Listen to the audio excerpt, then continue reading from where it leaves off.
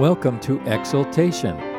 This is Father David Masterson bringing you the beautiful, the good, and the true.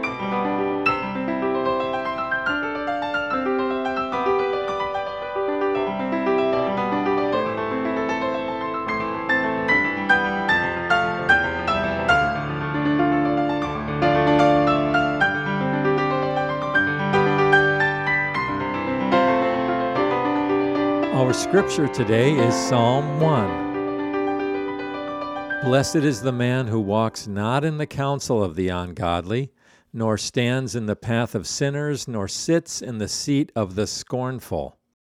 But his delight is in the law of the Lord, and in his law he meditates day and night.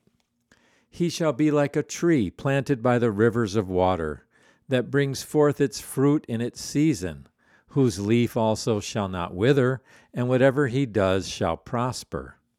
The ungodly are not so, but they are like chaff which the wind drives away. Therefore the ungodly shall not stand in the judgment, nor sinners in the congregation of the righteous. For the Lord knows the way of the righteous, but the way of the ungodly shall perish.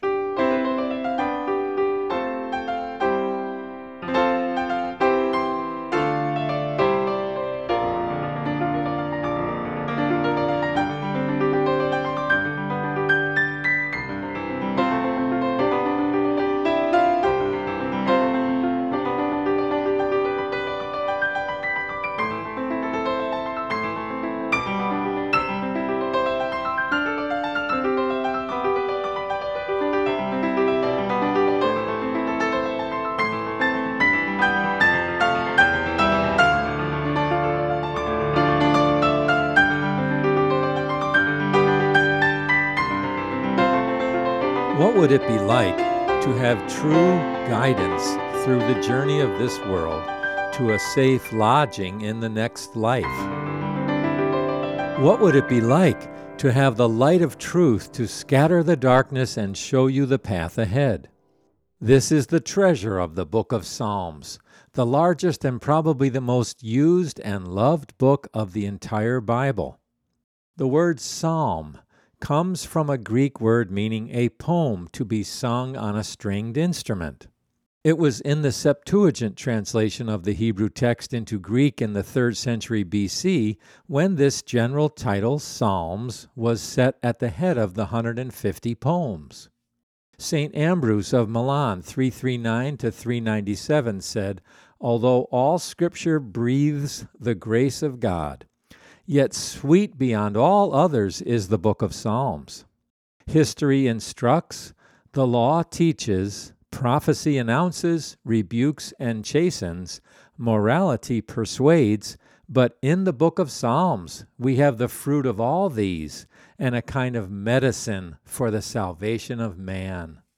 In Psalm 1, we have this wonderful picture of the blessedness and happiness of the man who loves the law of the Lord, in contrast to the rootless and barren life of the ungodly. The opening words, "How blessed is the man," stand at the beginning of the Psalter for a reason. They express the great purpose for which God has given his law, that his creatures be blessed and happy. We need to ponder this for a moment. Modern views of happiness or blessedness all revolve around the notion of unchecked freedom. Since the Enlightenment of the 18th century, and especially since the 1960s in America, we have been bombarded with information that defines freedom as being whatever I want to be and doing whatever I want to do, as long as it doesn't infringe on the desires of others who are doing whatever they want to do. This is, of course, a recipe for personal disintegration and the breakdown of the common good of society. It ultimately spawns disorder and the loss of civility. Today we are seeing this kind of thinking working itself out in the riots and destruction that is occurring all around the world, even as I speak. Man is most free when he lives according to the blueprint of his Maker. Man is most happy and blessed when he is obedient to God's laws and follows His path of righteousness. The key to understanding Psalm 1, and really the whole rest of the Psalms, is to understand this wonderful word, blessed. Webster defines blessed as happy, enjoying spiritual happiness and the favor of God, enjoying heavenly felicity. Blessed is the man. It is translated in many versions, "Oh, how happy is the man," because it is an exclamation of strong emotion and intensity. Happy is the man who what? There are two aspects to experiencing happiness, negative and positive. Negatively, there must be complete separation from fellowship with those who are disobedient. Happy is the man who does not walk in the counsel of the ungodly. Now, why state the negative first? Because wrong conduct in almost every form constantly surrounds us, and we must vigilantly take a stand against it. This is why the Ten Commandments are primarily negative, to prevent us from falling into the sins that are all around us. The reason God says, don't do this and don't do that and don't do that is not because He doesn't love us, but because He dearly loves us and wants to keep us away from what hurts us and brings us into the path of pain. Now, there is a threefold progression in verse 1. Walking leads to standing, which leads to sitting. The counsel of the wicked leads to the way of the sinner, which leads to the seat of the scornful. These progressions call attention to thinking, behaving, and belonging. Remember that it is through our thinking, behaving, and belonging that our choice of allegiance to God is made and carried out. These phrases demonstrate 3 degrees of departure from God by portraying conformity to the world at 3 different levels. First, we accept the world's advice, thinking, and values. Then we adopt its behavior and its practices. Finally, we exhibit its fatal attitude, that of scoffing and indifference to God.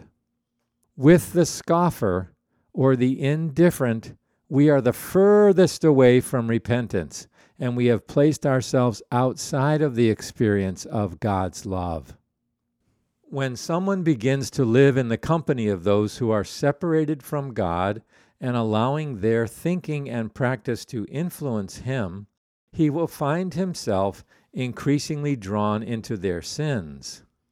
Conversely, the stronger our attention and obedience to the law of God, the stronger will be our love for the Lord. Our love for the Lord will grow, as will our aversion to sin. Sin is very powerful. Sin is insidious. Sin leads to spiritual death and separation from God. Therefore, sin must be shunned and forsaken. Now let's look more closely at walk, counsel, and wicked. The word walk in verse 1 actually means to shape one's conduct. The word counsel refers to the plan or principles or worldview by which men live. The word wicked is a word coming from a root which means those who are loose or abnormal. Therefore, when I walk in the counsel of the wicked, I am shaping my daily conduct by the principles, plans, and worldview of those who are loose and abnormal. Remember that there is nothing more normal than a God-centered and Christ-filled life. From God's perspective, abnormality is walking in sin, walking away from His instruction and love. This is a telling description of wickedness.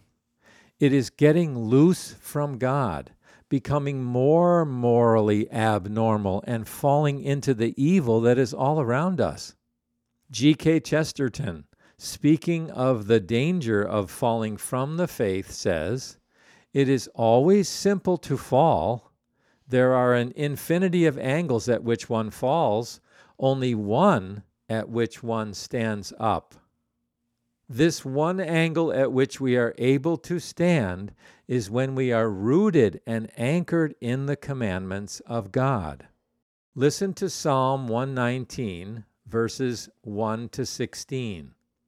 How blessed are those whose way is blameless, who walk in the law of the Lord. How blessed are those who observe his testimonies, who seek him with all their heart. They also do no unrighteousness, they walk in his ways. Thou hast ordained thy precepts that we should keep them diligently. Oh, that my ways may be established to keep thy statutes. Then I shall not be ashamed when I look upon all thy commandments. The second phrase in verse 1 is, nor stand in the path of sinners. Now, listen, friends, what is a sinner? Remember that the word sin in the Bible means to miss the mark. Therefore, a sinner is a person who has missed the mark of God, like an archer who shoots a stray arrow and misses the target. When we stand in the path of sinners, we are committing ourselves to the evil way of life of all who are missing the mark of God. Their lives are like arrows failing to hit the target of God's blessedness and happiness. The third class of sinners in this verse are the scoffers. Look again at verse 1. Nor sit in the seat of scoffers. Scoffers have rejected the light and counsel of the Word of God and now try to fortify their position by ridiculing what they reject. One Orthodox theologian says, rather than standing amazed before the luminosity of consciousness and the transcendental splendor that shines in and through all things, we have sought power over reality and so become less willing to submit our minds to God's power over us. Curiosity withers, ambition flourishes. We turn away from God to the imperatives of appetite and self-interest. The path to true wisdom is to find our way back to the knowledge of God. When we find God, we see God in all things and discover a joy that encounters God in all reality. God will be present in everything because everything abides in God. Listen, friends, we must constantly dedicate ourselves to follow, trust, and obey the Lord Jesus Christ, for He is the truth, which is absolute and which transcends our personal opinions and inclinations. To be blessed in this life and in the life to come, we must quite literally walk with, stand upon, and sit down on the Lord Jesus Christ every waking moment.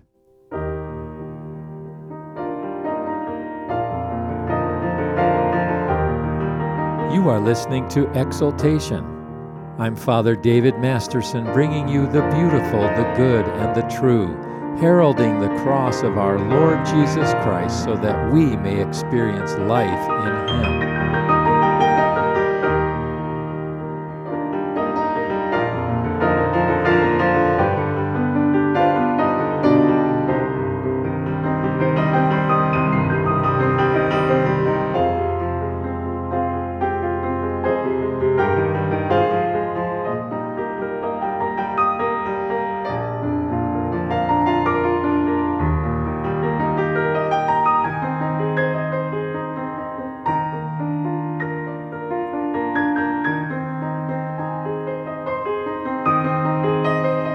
Let's continue our lesson. Now look at verse 2 in our passage. But his delight is in the law of the Lord, and in his law he meditates day and night. Notice the priority of our minds. It was the counsel or thinking of the wicked man that must be shunned in verse 1. It is the mind which must delight in God's word in verse 2. The Bible is not a restraint, my friends. It is not an unwelcome demand. Rather, it is a delight, a joy, a wonder in which the godly man luxuriates. Listen to Jeremiah 15:16. Thy words were found, and I ate them, and thy words became for me a joy and the delight of my heart. Whatever shapes a man's thinking shapes his life. If our thinking is shaped by the world, we will live in an ungodly way. Whatever a man loves determines the direction of his thoughts. If our thinking is shaped by the truth of Scripture, we will love the Lord and live a life that pleases God and is characterized by blessedness and happiness. Now look at that little phrase, and in his law he meditates. A godly man delights to ponder the law of God, to meditate in it, to reflect on it, to read it aloud, constantly thinking about the will of God and seeking to understand and obey the Scriptures. This is the goal to which we are called if we want union and fellowship with the Lord. Now, what is the content of the law of God, the whole counsel of Scripture? Psalm 19 gives the answer. The law of the Lord is perfect, restoring the soul. The testimony of the Lord is true, making wise the simple. The precepts of the Lord are right, rejoicing the heart. The commandment of the Lord is pure, enlightening the eyes. The fear of the Lord is clean, enduring forever. The judgments of the Lord are true, they are righteous altogether. They are more desirable than gold, yes, than much fine gold, sweeter also than honey and the drippings of the honeycomb. The Bible is an inexhaustible holy treasure. We are to read, learn, mark, understand, and inwardly digest its wonderful precepts. So what have we learned so far? The root of the godly man's life is verse 1 and 2. The fruit of that life is verses 3 and 4. And he will be like a tree planted by streams of water. A tree that has the good fortune of being planted by a river flourishes. It has a constant water supply. Rochelle and I saw this illustrated when we traveled to the land of Israel. There are large tracts of dry, barren desert in Israel. There are also beautiful, lush areas of green with carefully planned fruit trees, flowers, bushes, and grass. The Israelis have transformed their desert land into a wonderful place of growth and fertility. How did they do this? By introducing water irrigation.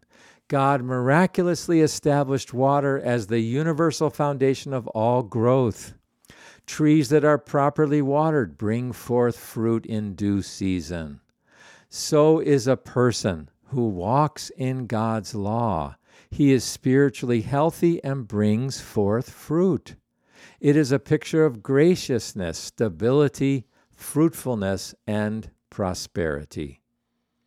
One commentator says, "Look where you will in God's Word. You shall never find any lively member of God's house, any true Christian, compared to anything but a fruitful tree." Now look at verse 3, dear friends. In whatever he undertakes, he succeeds. Now, verses like these have been misinterpreted to mean the gospel of prosperity, i.e., if you are faithful and godly and do what God tells you to do, God will reward you with riches and material possessions and prosperity. What prosperity in the biblical sense always means is that God-appointed and God-controlled activities will prosper for His glory and for the extension of His kingdom. As I have said many times before, God is not a magic genie who gives us what we wish. When we are abiding in His law and obeying His commandments, He guides our activities and prospers them according to His will and purpose.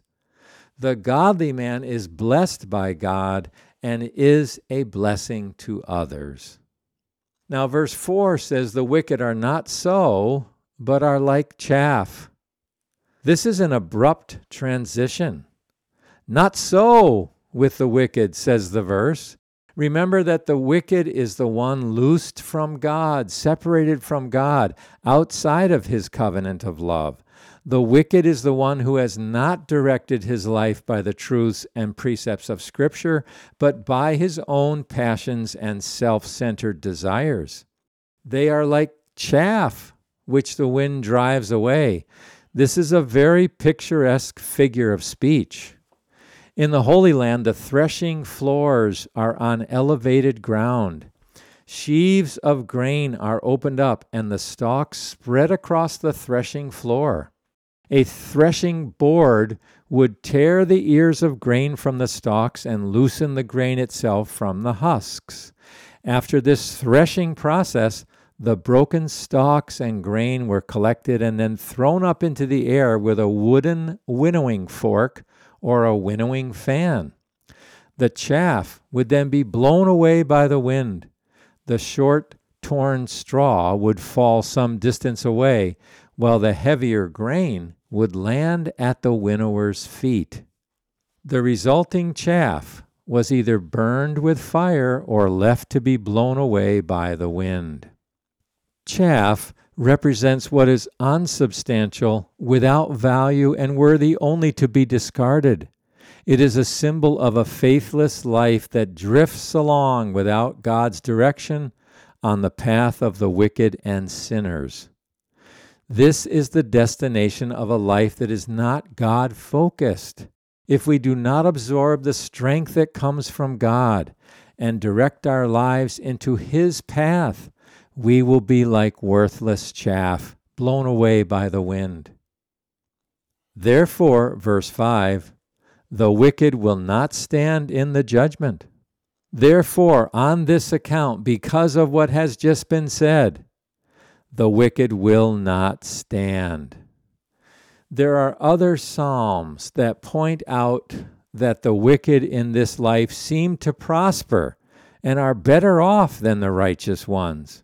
You may read Psalm 37 or Psalm 73 for more on this idea.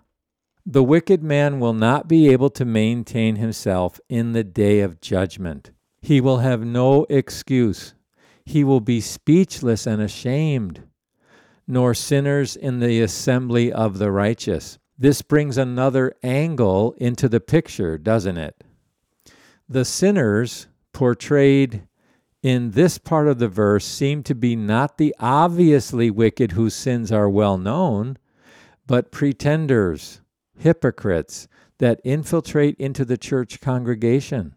Remember our study in Jude, where false teachers were part of the congregation and participated in the love feasts and worship of the church. In the parable of the wheat and tares in Matthew 13, we discover that true believers and false pretenders are found together in the same congregation. But they will be separated at the end of time, when God reveals who are His own people and who are the false pretenders and impostors. For the Lord knows the way of the righteous, but the way of the wicked will perish. The knowing here is very important, my friends. It is more than factual knowledge of or about, more than an act of the intellect. It is to take interest in and to actively care for the person, to identify with the person. Some interpreters translate the word to recognize as an acquaintance and friend. It is the same word used in Psalm 139. "O Lord, Thou hast searched me and known me. Thou dost know when I sit down and when I rise up. Thou dost understand my thoughts from afar. But the way of the ungodly shall perish."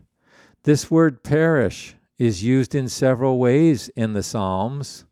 It describes a road or a course that comes to nothing or to ruin. It describes hopes or plans that are frustrated and thwarted. It speaks of creatures getting lost and not being able to find their way. It describes men and achievements that come to a bad end. This is a sober word. The way of the ungodly is headed for destruction.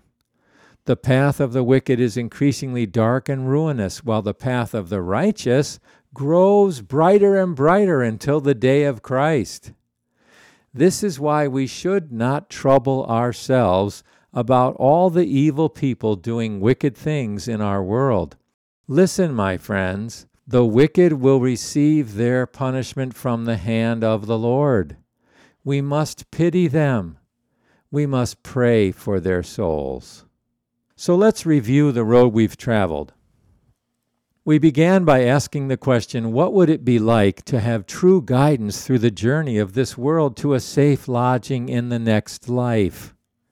What would it be like to have the light of truth to scatter the darkness and show you the path ahead? Psalm 1 tells us the answer. There are two ways and two paths, the way of the wicked and the way of the righteous. Which path are you on, dear friend? Will you trust in God to place you on the path of the righteous that leads to eternal life? Let's pray together. Gracious Lord, thank you for the precious truth of Psalm 1. Thank you that we can walk on the path that leads to eternal life by trusting in you and following the light of your commandments. I pray for anyone in my listening audience who needs to put his faith and trust in the Lord Jesus Christ. Work in hearts today, gracious Lord, and bring sinners into the way of eternal life. Amen. For of him and through him and to him are all things. To him be the glory both now and forevermore. Amen.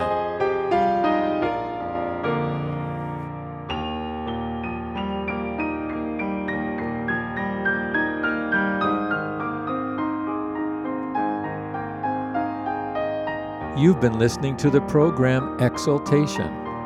I'm Father David Masterson with Gaudet Ministries. You may reach us on the web at gaudetministries.org. That's GAUDETE ministries.org. This gospel outreach is entirely listener-supported. Please help us proclaim the gospel on the radio to a needy world. You may donate online at our website. Your gift, large or small, is gratefully appreciated.